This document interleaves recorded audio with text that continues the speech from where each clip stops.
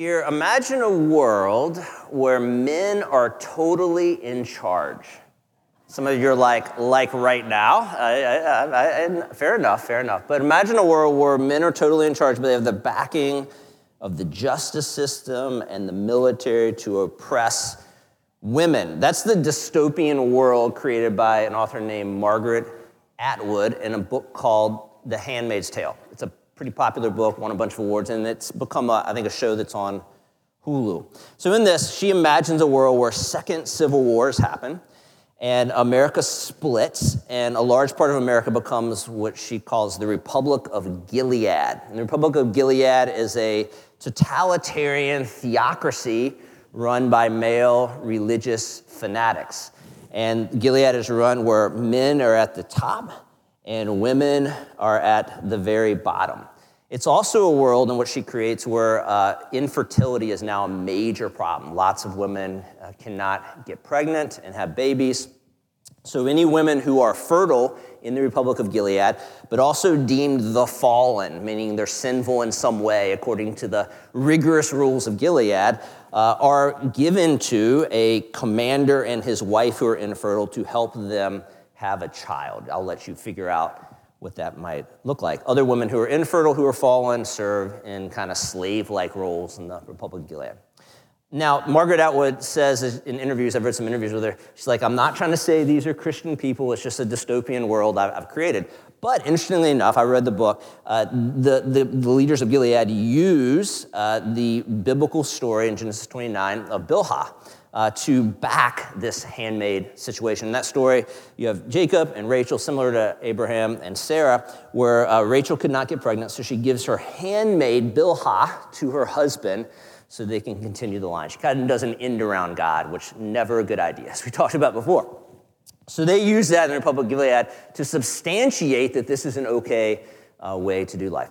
It's just a book, it's just a story, but we do live in a world, thankfully that's not to that degree, but we do live in a world affected by a term called patriarchy. Have you heard this term? Patriarchy. It's actually a Greek word that's made up of two smaller Greek words. The word for father and the word for ruling or rulers makes our Greek word patriarch. So it's like ruling fathers. And it goes back to this idea all throughout history, not just Christianity, but all throughout history where society has kind of been arranged by ruling fathers or ruling men. Whether it be in the New Testament, the background was these households, sometimes 20, 30 people, and there was a paterfamilias at the top, a male, the oldest male in charge. Or go back even further, and there's clans led by men, and the men would be seen as the protectors and the providers. That's the idea of patriarchy. I would define, this is totally my definition, take it for what it's worth. I define patriarchy this way. Any system or way of thinking where men by design are placed in a hierarchy over women. So it's true that Christianity and the Bible has been used to support this, have had patriarchy embedded in it, and that's true for even many modern Christians. Dr. Owen Strachan, he's a Baptist theologian. He's seen as a key thought leader for Christian patriarchy. He says this: God created a divine order in which husbands rule over their wives, and this order was established at the beginning of creation. The man is created first in the Old Testament and possesses what the New Testament will call headship over his wife. Adam is constituted the leader of his home. He's given authority in it. On the basis of man's domestic leadership, men are called to provide spiritual leadership and protection for the church. Another popular female Bible teacher who believes in patriarchy simply says, women are God's gift to men. How do you feel about that, ladies? I'm just the messenger here, you know. Whew. It's hot in here. So I want to say at the beginning, in fairness, as we talk about this question, that I hate when people do this to me, when I hold a theological position that I think is rooted in Scripture and then people caricature it. I don't want to do that today. So there are different degrees of patriarchy, and I just want to say that. And so there's some of you may be in this crowd today that believe in a degree of patriarchy that by design men are supposed to serve in certain roles. I'm not going to argue that today. I'll argue the opposite. We can disagree. We come around the table, and we're brothers and sisters, and that's okay. And you're free to disagree with me. I don't want to be unfair to the opposite side. But really, at the end of the day, what you think about this and what I think about this and what culture thinks about this is secondary to what the Bible says about it. We want to be a church that comes to the scriptures, opens them, and is led by the Holy Spirit, try to figure out what's happening in the original context, and then live it out in our present world. So that's why our question today in the series is the Bible sexist? There is an idea, and we're in a series that we're looking at barrier questions. There is an idea out there in culture and people within this church, maybe some of you, that the Bible's sexist. And that's a barrier, obviously, to you following Jesus. So we're gonna look at the scriptures today and try our best to answer that question. We're in the series called 10 Questions.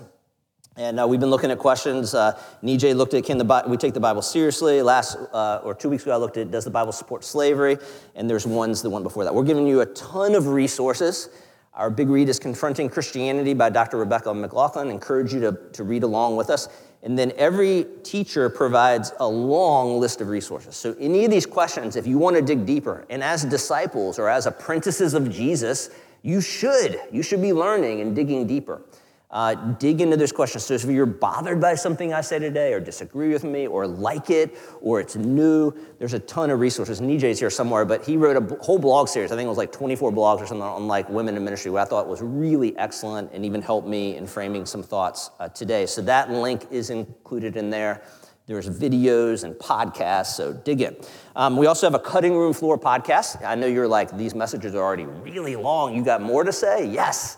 And so this week, I actually will not be part of it. We'll have some of our female pastors discussing these things, which is totally fitting. So I hope that you will join in there. So before Sherry Davidson comes, she is one of our elders of our church, and she's going to read our scripture today from Luke 7:36-50. Let me pray. Holy Spirit, just thank you for your presence with us. Thank you for this church. Thank you for how you've woven it together as this beautiful tapestry.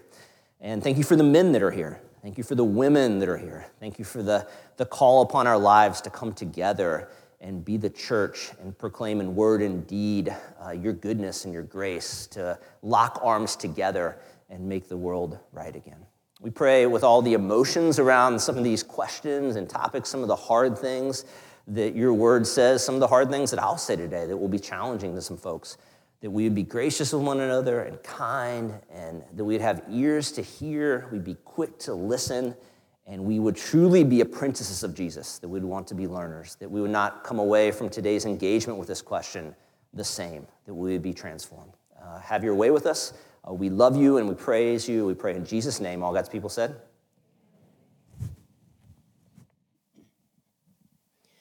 A reading from Luke 7:36-50.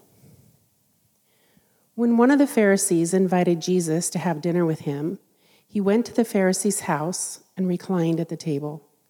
A woman in that town who lived a sinful life learned that Jesus was eating at the Pharisee's table. So she came there with an alabaster jar of perfume. As she stood behind him at his feet weeping, she began to wet his feet with her tears. Then she wiped them with her hair, kissed them, and poured perfume on them. When the Pharisee who had invited him saw this, he said to himself, "If this man were a prophet, he would know who is touching him and what kind of woman she is, that she's a sinner." Jesus answered him, "Simon, I have something to tell you." "Tell me, teacher," he said. 2 people owe money to a certain moneylender. One owed him 500 denarii and the other 50. Neither of them had the money to pay him back, so he forgave the debts of both. Now, which of them will love him more? Simon replied, "I suppose the one who had the bigger debt forgiven." "You have judged correctly," Jesus said.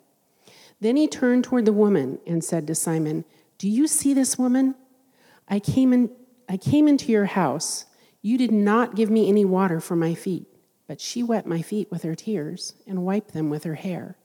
You did not give me a kiss, but this woman, from the time I entered, has not stopped kissing my feet. You did not put oil on my head, but she has poured perfume on my feet. Therefore, I tell you, her many sins have been forgiven, as her great love has shown. But whoever has been forgiven little loves little." Then Jesus said to her, "Your sins are forgiven." The other guests began to say among themselves, "Who is this who even forgives sins?" Jesus said to the woman, "Your faith has saved you. Go in peace." This is the word of the Lord. Thanks be to God. Thanks, Sherry. So we did a series on Luke a couple months ago. Hopefully you remember. If you don't, that's really depressing because we were like months in it. It's like, oh, there's part of my life that's gone. Luke 7 we're in today, so I thought it'd be cool to return here. This is just a framing passage. We want to go about these topical messages, grounding them in Scripture. So this kind of passage helps us see how Jesus sees women in a highly patriarchal world. So we're not going to go deep exegesis here. We can come back to it later in another time, but just kind of take a snapshot of how Jesus sees women. But if you remember from Luke, we called it the Great Reversal. That in Luke, that's a key theme. Jesus is continually turning things inside out and upside down. This is another example.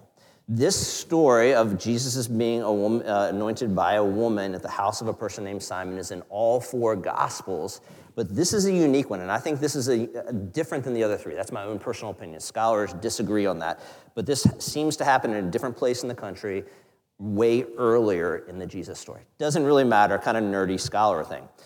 But we go into this story, and we see that the setting is Simon the Pharisee's house. So Pharisees were one of 5 sects in first century Judaism. And they were the ones that were thought of as being the most faithful. They were the ones most connected to the public. So we can pretty reasonably estimate that Simon the Pharisee, he's named, was of high regard in his little town in the area. He was at the top of the hierarchy, if you were, in a patriarchal world in this Jewish setting. So that's his home, and he's having dinner, and I think he's very skeptical of Jesus. The Pharisees were constantly skeptical. I think he's trying to vet Jesus. We see that in some of his responses, even in the story. But he invites Jesus as his guest of honor, early on in Jesus' ministry, to come to dinner. And then you see people aligning, as we've talked a lot, around the dinner table that showed who was most important. It was a pecking order. So they would sit, it was probably Simon and Jesus as the guest of honor, and then all the really honorable people. All the men who were anything and everything were there. That's the scene that you need to get. Small little communities, a couple hundred people, a lot of these towns back then. Everybody knew everybody. So that's the scene. They're sitting there, all men, probably in the back. Jesus is a public figure. Maybe people could have gathered in the back to kind of listen in. There could well have been women there, people coming and going. But the table, the place of honor, was all men. Now, we're told that they were reclining at the table. There'll be a picture coming up, a famous painting of this anointing story. But let me try to illustrate it a little bit. Tables were probably like, something like that. Maybe not as much a couch, but more maybe like a big pillow everybody had. And so you would recline like this, and most people would recline with their right hand and with their left arm like this, and then you'd eat, and you'd talk, and you'd connect. Something like that, the best we can tell. You would have your feet down here because feet are gross, amen? Just like everybody's feet. But even in that time, you're walking in bare feet, and it's dust and dung, and hospitality meant that you had your feet clean, but come on, right? There's germs, and they're just kind of gross. So feet were down here. So we have to picture the scene to really understand what's happening. So Luke tells us that they're all sitting and talking about we don't know what, right? Bunch of men, places of honor, eating. And in walks a woman, and Luke gives us the descriptor that she lived a sinful life. He's not trying to be derogatory. He's trying to tell us something about the woman. This phrase usually was given to indicate the woman was a prostitute or involved in some sort of systemic sexual immorality. So she was stigmatized. This is what we have to get in the story. Simon, way up here on the hierarchy, at the very top, this woman about as low as you can go. You have it in your head? A bunch of religious men sitting at a table, and in walks a prostitute. That's the story. And there's tension in the story. You got to get the tension. So she walks in, and I see all the religious men, the rabbis, the Pharisees, leaning away, averting their eyes. Everyone would have known her, small town, and she would have known some of them really well. You know what I'm saying? They lean back, look away. I see Jesus leaning in, never taking his eyes off her. I think when these things came about, I think Jesus got a little twinkle in his eye. He's like, all right, this is action, time to teach. So she walks in, and people kind of gasp and lean back. Well, it gets worse. It gets more tense. She walks in, and around the table, getting close to these men, they would have seen themselves as becoming impure to even be in her presence. Then it gets even more tense. She leans down, picture this scene, on her knees by Jesus' feet as he's talking, and she has oil, which it was common to anoint people with oil, mostly their head, to clean their feet with olive oil. Sometimes it was normal. We think she probably had pure nard, which a vial of pure nard would have been a whole salary for a common worker throughout a year. That's how expensive it was. So she uncovers her hair, what no respectable woman would have done, and she takes her and then she cleans Jesus' feet with this really expensive perfume as she's weeping on his feet and wiping his feet with her hair. I can't describe the amount of shock and awe that would have been in the room. It would have been breathtaking to be there and to see the amount of shock and awe, all the faces. And I don't know what Jesus' face looked like. I think he had a smile and a twinkle in his eye. He was seeing her. And then Luke tells us what Simon's thinking. Simon doesn't say it. Simon's thinking, oh, he's definitely not a prophet if he's letting that woman touch him. That's what Simon's thinking. Then Jesus clears his throat. It says, Simon, I have something to tell you. So Simon's doubting if Jesus is a prophet. Luke's showing us he's a prophet because he's reading Simon's mind. That's what's going on in the text.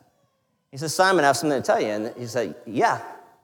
He's like, let me tell you a story. So Jesus tells him a parable. Remember, parable just means, the Greek word means to throw alongside. So it's stories that Jesus throws alongside everyday life to help us imagine what the kingdom's like. So Jesus throws this very simple story out. It's like, Simon, there's two people, one owed 2 months, one owed 20 months' salary to a bank. And the bank said, you're both forgiven. Who loves the bank guy more? Is essentially the story. And Simon answers correctly. He says, the one who was forgiven more. That's the correct answer. But here's how Jesus' parables work, not only for Simon, but for all of us, me as well. When we answer and engage in them, we get caught in them. And Simon's caught in it because the two people that owe are him and the woman. And he says, Simon, you barely showed me any hospitality when I came in here today. Hardly anything. Like, I know how you feel about me, Simon. This woman, she came in and she spent a year's worth of salary and she's weeping on my feet and cleaning them with her hair. I know what you think of this woman. And she is forgiven, and Jesus forgives her in the presence of the town, which is powerful. And we can go into deep exegesis on all these things, and it's such an incredible passage. Here's what I want you to get for today's question. We have this situation, the scene, the setting in a heavily patriarchal Jewish world, little small town. Simon is at the very top. This woman's at the very bottom. Here's what the gospel does. Whoop! Just like that. That's how Jesus cares about women and sees all those who are ostracized and vulnerable. So I want you to get that from the story. Go back and read it this week. It's such a great story. So that is what I call the great reversal happening there. Now, Jesus saw women. Jesus valued women. That doesn't necessarily tell us what doctrinally he thought about women, obviously. So I don't want to make that jump. So let's get into some of that now. New Hope, as a church, myself included, we have women elders and women pastors. You just saw one. So you don't have to agree with that. We can disagree with this. There are different beliefs in different churches, but all cards on the table here. That's what we think. We think we're an egalitarian church. That's what the word means, that we believe women and men are equal in personhood in Jesus, but they're also equal in role, that women can serve in any role they want to in the church. 10 years ago, I did not believe that. I grew up in a heavily patriarchal world. That's how I was raised. Good church, good people, grateful for it, but that's how I was raised. All the way up into 10 years ago, and you may be thinking, well, you're woke now, John. That's what happened. You became woke. That's not what happened. I promise you, culture did not change my mind. Culture's not going to change my mind on much because culture's crazy. People didn't really change my mind. The Bible changed my mind. And so I thought about today, how do I want to frame this? Do I want to talk about one argument?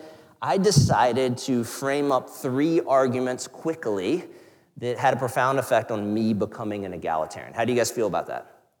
Okay, you don't have a choice. So we're going to go for it. Here we go. so the first one is probably the most intricate, and I'll take the longest on, but each of them will be very quick. The first of them, one I called the new creation argument. You remember back to Owen Strachan's quote just a few minutes ago that he built his case for a patriarchal view of Scripture from Genesis 1 and 2. I think that's a tragic mistake because I don't think Genesis 1 and 2 says that at all. I think it says the exact opposite. So in my new creation argument, or the new creation argument, it's not my argument, you go back to Genesis 1. So in Genesis 1 and 2, it's not about science. It's just about how things got going, and it's poetry largely. And we have two narratives. They're not competing or contradicting. They're complementing one another. So I want you to ask, as I kind of walk through them briefly, do you see patriarchy or hierarchy in either of the creation accounts? So Genesis 1, it's a very simple account that God created everything that is, and it was tov, it was good, and then he takes dust and he blows his life into it, and it's very good, and he creates man. That's what we think. That's not what the Hebrew word says. That's a bias of male translators, to be honest. And Nijay's got a couple good blogs on this, and we won't go into the details there, where these kind of neutral words in the Hebrew and Greek, male translators make them he or man, and we just got to be careful for that. We see that with the word Junia and the name Junia. We'll get to that. And just for the record, God's not a man. Do we know that? Just for the record, all right? So there's mother images and father images of God. All right, so Genesis 1. So God created, the Hebrew word is Adam, and it just means, I translate it, the human. So God created the human. So in Genesis 1:27, it says God eventually would make the human male and female. So then we go to Genesis 2, and we get more details on how that happened. So this is kind of my version. God created it. He created the human in his image, to be his image bearer, to have regency, to be a representative, to rule over creation with God, to help it flourish. That's still our goal as we're redeemed. That's what we're working back towards. So God creates the human that way, and he says, the human, I've given you all these animals. Go get them. And then, I don't know how this works with God, but then you see God going, I don't know. I don't think that's a good plan. The human is alone. Just one entity of the human. So we're told that God kind of has this divine surgery. So he comes into the human and he subdivides the human into two new humans, a male and a female. And they have complementary body parts so they can come together as one and produce more males and females to help rule the world and care for the world. Side by side, no hierarchy. Now, where patriarchal theologians will come in, they'll say, well, John, it says when God subdivided the human, he made the female new species to help the male. Well, the Hebrew word for help there literally means, this is really complicated, to help. So whenever you help someone, does that mean you're subjugated to them? I hope not. Think about that today and how that plays out in your life. That doesn't work. It just means to help. And that word, that Hebrew word, is used most often for God. So when we step back from those two creation stories, I don't see any hierarchy, any patriarchy. I see God making male and female to work side by side, to even come together to populate the earth, to have regency and to rule in God's image, to help things flourish. And then Genesis 3 comes. Sin enters in. Nijay, I think in one of your blogs, you said it's the undoing of God's good creation. I like that. Everything that was good started coming apart and cracking, including the male and the female working side by side, ruling together. Look at what the curse says in Genesis 3:16. Then he said to the woman, this is God speaking, I will sharpen the pain of your pregnancy, and in pain you will give birth. And here it is. And you will desire to control your husband, but he will rule over you. Sounds like most marriages that I know, right? The awkward laughter, did you catch that? No one knows to laugh if they're by their spouse. It's like this. And we see this throughout the world, that everything that could be broken was broken, including God's beautiful plan of men and women working to complement one another side by side in equality. And then we go to the New Testament, and we see Jesus, the ideal human, come to show us what humanity should be and what it looks like to image God and to rule well and to make things right again. who through death and resurrection breaks the power of sin and invites all those who trust him and follow him and believe in him to enter into a new family where we're restored to our original creative design. And it makes sense when you read verses like 2 Corinthians 5:17.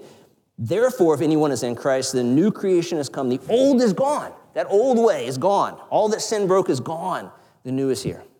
Galatians 3:28, one of Paul's earliest letters. Therefore, there is neither Jew nor Gentile, slave nor free, nor male or female, for you are all one in Christ Jesus. So that's the new creation argument. That's one argument.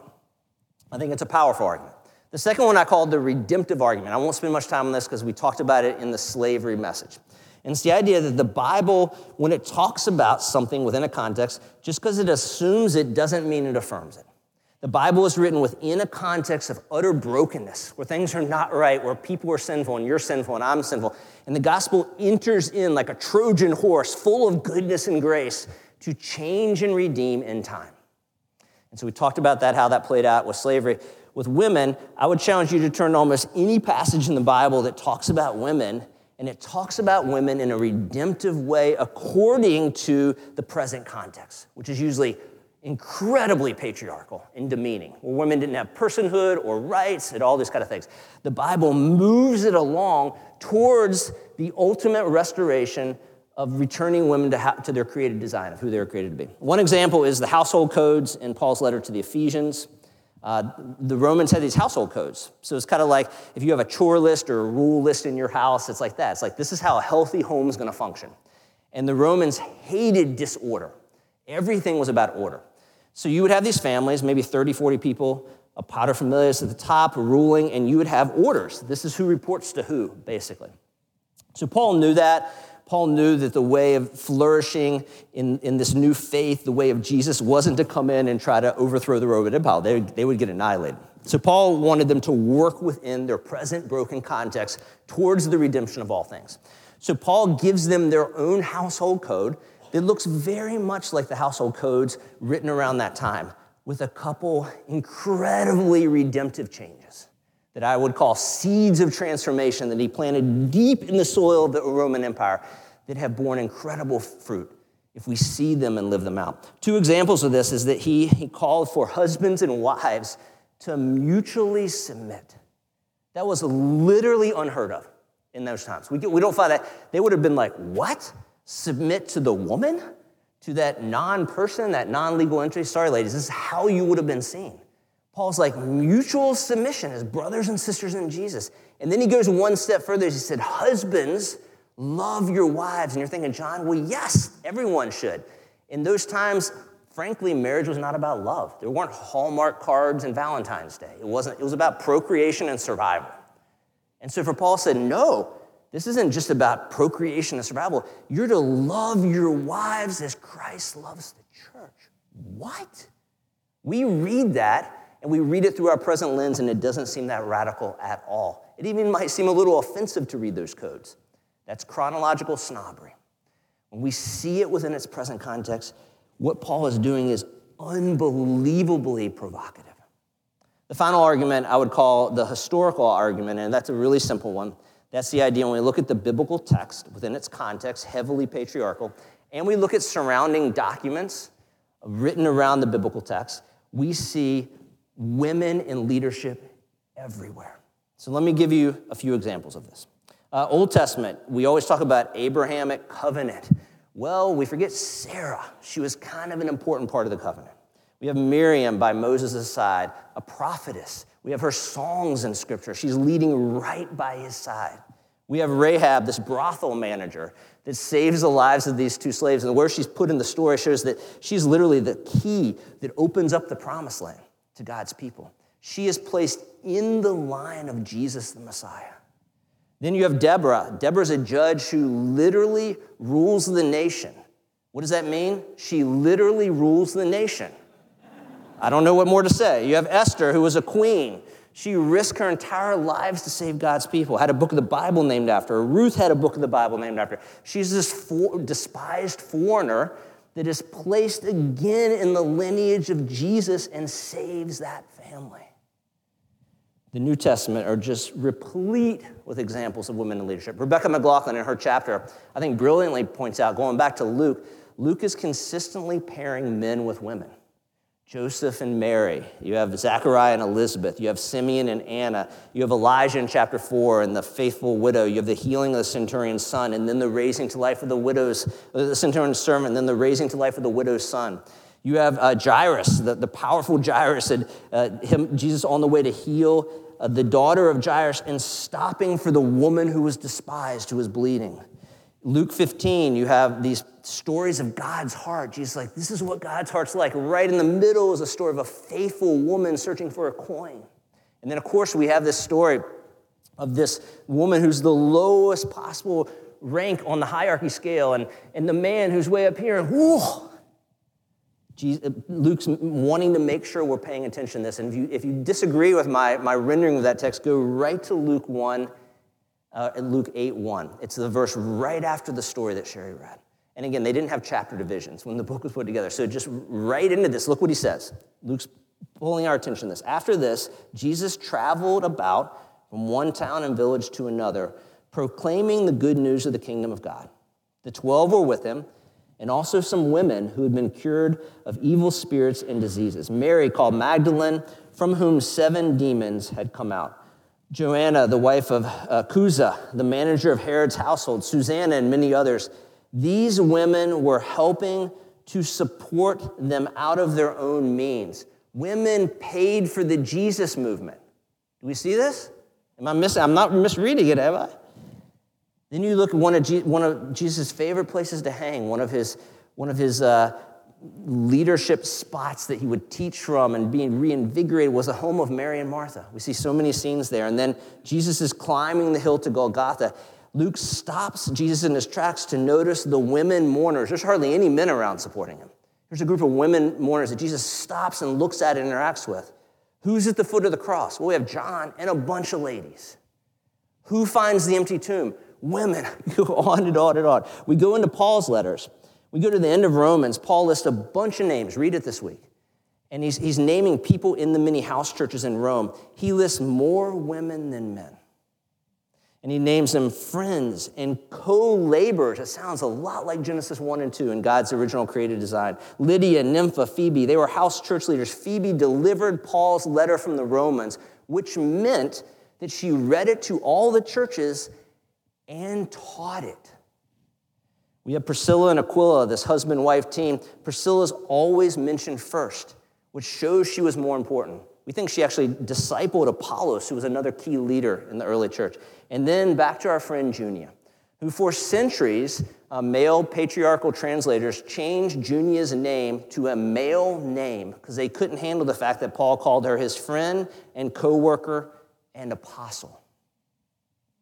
Rodney Stark is a sociologist who studied the early church, and he argues that the early church makeup was way more women than men. That's how it is now, frankly. Look around. But it's astounding because in the first century, there were way more men than women because of infanticide and abortion and death and childbirth. The early church flipped the script. The women powered the early church. So women, you look at Scripture, and is the Bible sexist? Well, at the end of the day, you'll have to answer that. But we see a Bible that tells us, because of the gospel's renewing spirit and returning us and restoring us to who we were created to be, that women began to serve in the early church as deacons, teachers, prophets, church planners, evangelists, and apostles. Women, you don't have small roles in the story or cameos. You have main roles, and you need to hear that. All right, how are we doing? That was a lot. Right? Let's do a little humor. You guys remember David Letterman? I'm kind of old. I used to love David Letterman. And he'd have this top 10 list. Well, I came across this top 10 list by a guy named David Scholler on top 10 reasons men should not be pastors. You guys want to hear those? They're a little satirical, and he kind of brilliantly, I think, frames them around the reasons we use for why women should not be pastors. But you're smart people. So, all right, here we go. Are you guys ready for this? All right. A man's place is in the army, number 10. Number 9, the pastoral duties of men who have children might distract them from the responsibility of being a parent. The physique of men indicates, number 8, that they are more suited to such tasks as chopping down trees and wrestling mountain lions. It would be unnatural for them to do ministerial tasks. I love this one. Number 7, man was created before a woman, obviously as a prototype. Thus, they represent an experiment rather than the crowning achievement of creation. I hear lots of women laughing. Number 6, men are too emotional to be pastors. Their conduct at football and basketball games demonstrates this. Some men are handsome, and this will distract the women worshipers. Pastors need to nurture their congregations, but this is not a traditional male role. Throughout history, women have been recognized as more skilled than men at nurturing. This makes them the obvious choice for ordination. Number 3, men are prone to violence. No really masculine man wants to settle disputes except by fighting about them. Thus, they would be poor role models as well as dangerously unstable in positions of leadership. Number 2, the New Testament tells us that Jesus was betrayed by a man. His lack of faith and ensuing punishment reminds us of the subordinated position that all men must take. He's interacting with the argument that Eve, you're smart people. Number 1, men can still be involved in church activities, even without being ordained. They can sweep sidewalks, repair the church roof, or perhaps even lead the song service on Father's Day.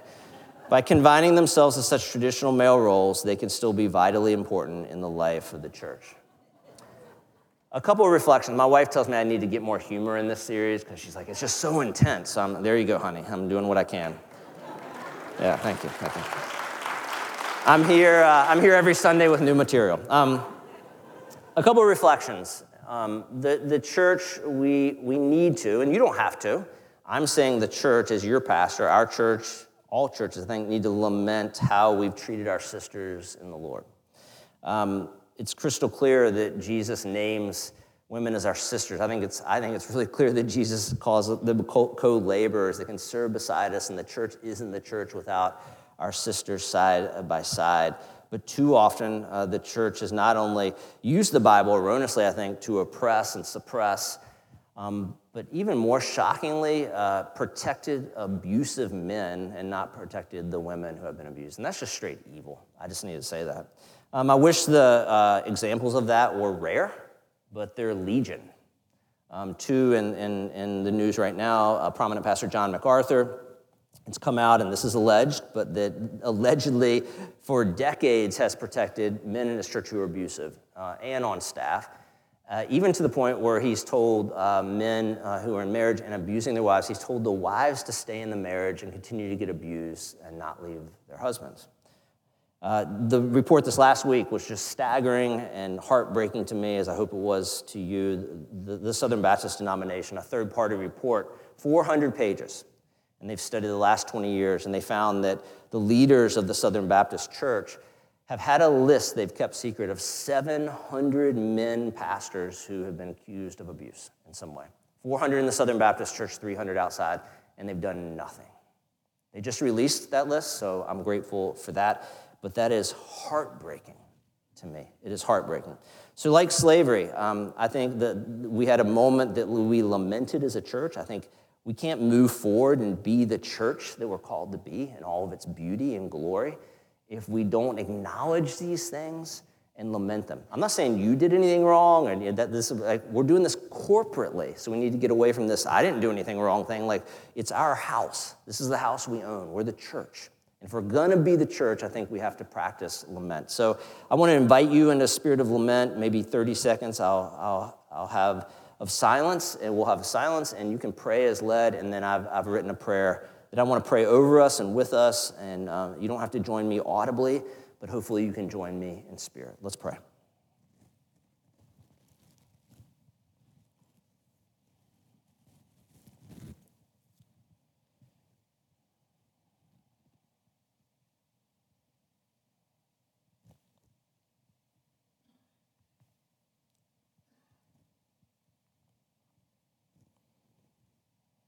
God, we lament how our sisters in the Lord have often been treated by their brothers in the Lord. We grieve the abuse that has happened and is happening. We grieve when that abuse is covered up. We grieve when the church provides safe haven for the abuser instead of the abused. Forgive us if we have participated in this evil in any way through action or inaction. Lord, have mercy on us. We celebrate our sisters in the Lord as co-laborers and vital members of the body of Christ. The church cannot be the church unless our sisters in the Lord become who they were created to be. We commit to doing all we can to make this a reality. As they flourish, we flourish. In Jesus' name we pray. All God's people said. Two things to men in the room. Last thing I want is for you to feel vilified, beat up on, all that kind of stuff. And I don't want to speak for the ladies. I don't think that's in their heart either. But I heard this line once, and it's hung with me. We don't need less male leadership. We need better male leadership. That's what we need. And I heard a woman leader once told me, and I thought it was just brilliant. This is why we need women in leadership. She said to bring it back to the created design, to lift up our sisters in the Lord doesn't mean we need to push down men. That the gospel is the water that raises all boats, that it lifts everyone up. And I think we need to keep those things in our heart as we work this out.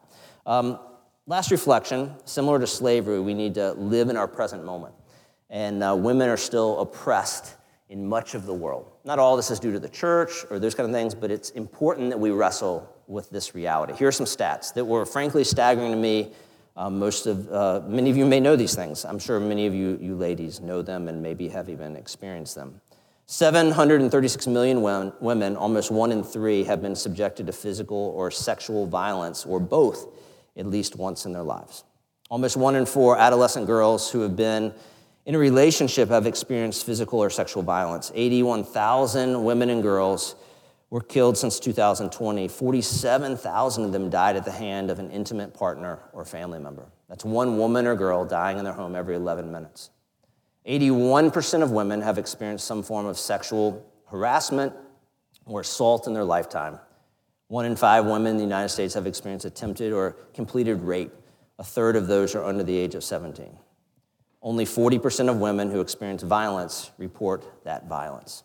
I'll never forget, my wife and I, we were having a spiritual retreat for some high school students, and many hours, frankly, of worship and prayer and devotion, coming to the Lord's table, and then we would break off and we would offer healing prayers for the students. And they were powerful. These were powerful things.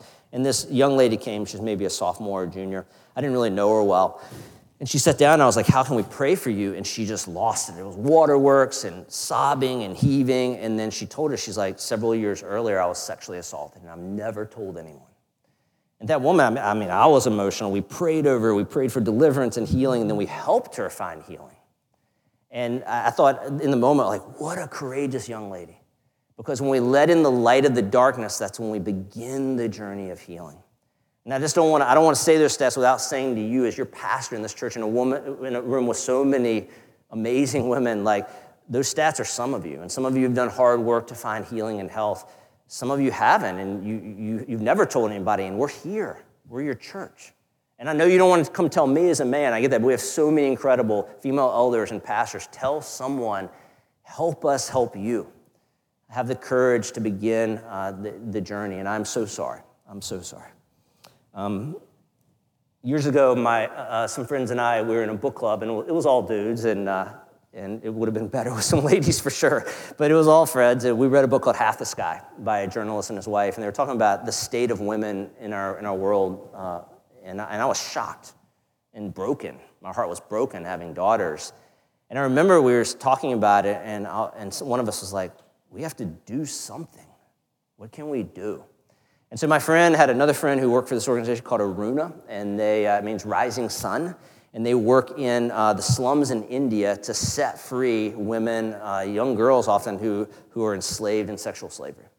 And one of the ways that you could help them, they said, you can plan a 5K in your city, and all proceeds go to us. I was like, we can do that. I don't know. Let's start talking to the city. And so this group of 7, we just began to do it. And it was messy, and we didn't know what we were doing, but we did it. There's a picture of me running my 15-minute miles there. Just And to date, we've had 6 of those, and it's raised $80,000. And I don't say that to thank you. But I don't say that to blow more. I just say that that's my advice increasingly with these things. People are like, what should I do, Pastor? I'm like, do something. Just do something. We didn't know what to do, but we did that, and I hope it was good. And it's such a small thing that can help. But read, learn. There's organizations. We're in active conversations. I'll keep updating you with a local ministry that's kind of launching a domestic violence house. We're going to be a church that's going to do something. And so if something's percolating in you from one of these messages, learn more and reach out. Mark Twain once said, "What would men be without women? Scarce, sir, mighty scarce." Mark Twain's hilarious, but he's meaning biological, right? But I would say, the table tells us so much more, right? The table is like this incredibly provocative thing that it epitomizes and represents the cross and the resurrection and the gospel getting into the core fabric of who we are in our brokenness and who the world is, and slowly but surely making it right again. And it's our only hope for that. I'm convinced. When my wife and I were at the Western Wall recently, I had my expectations of what that would be, but I was kind of shocked and surprised because when I showed up, my wife had to go to a separate line. It's run by ultra-Orthodox. And so we're separated. We can't experience it together, which was kind of sad. And I took some pictures of bar mitzvahs where young boys would come with their family, and the sisters and the moms were over the divider with their cameras. They couldn't be part of it. I'm just ugh. And you see that in so much of the world, and I thought immediately of Paul's verse that Jesus, through the power of the gospel and his work, is breaking down dividing walls. Come, Lord Jesus. It's our only hope. We're not going to figure it out without the power of the gospel, without the hope of the gospel. And I'm convinced, and I keep saying that in this series, I'm convinced if we actually take it seriously, let its power enter our bones in our church, and we live it out and follow it, we'll begin to live into that original, beautiful vision of the new creation, becoming who God created us to be. So go ahead and take your communion elements. Let's live into that as we do what our Lord says and we practice and we remember. May this be catalytic to also how we live. Jesus, on the night he was betrayed, took the bread, and after he had given thanks, he broke it. He said, "This is my body, which is given for you. Do this in remembrance of me." The same way he took the cup, and he said, "This cup is the sign of the new covenant, which is given in my blood. Do this as often as you drink it in remembrance of me." You may go ahead and partake of the elements if you haven't already. And if you're willing and able, stand with me, our beautiful tapestry of the church here, men and women side by side, giving praise to our King Jesus.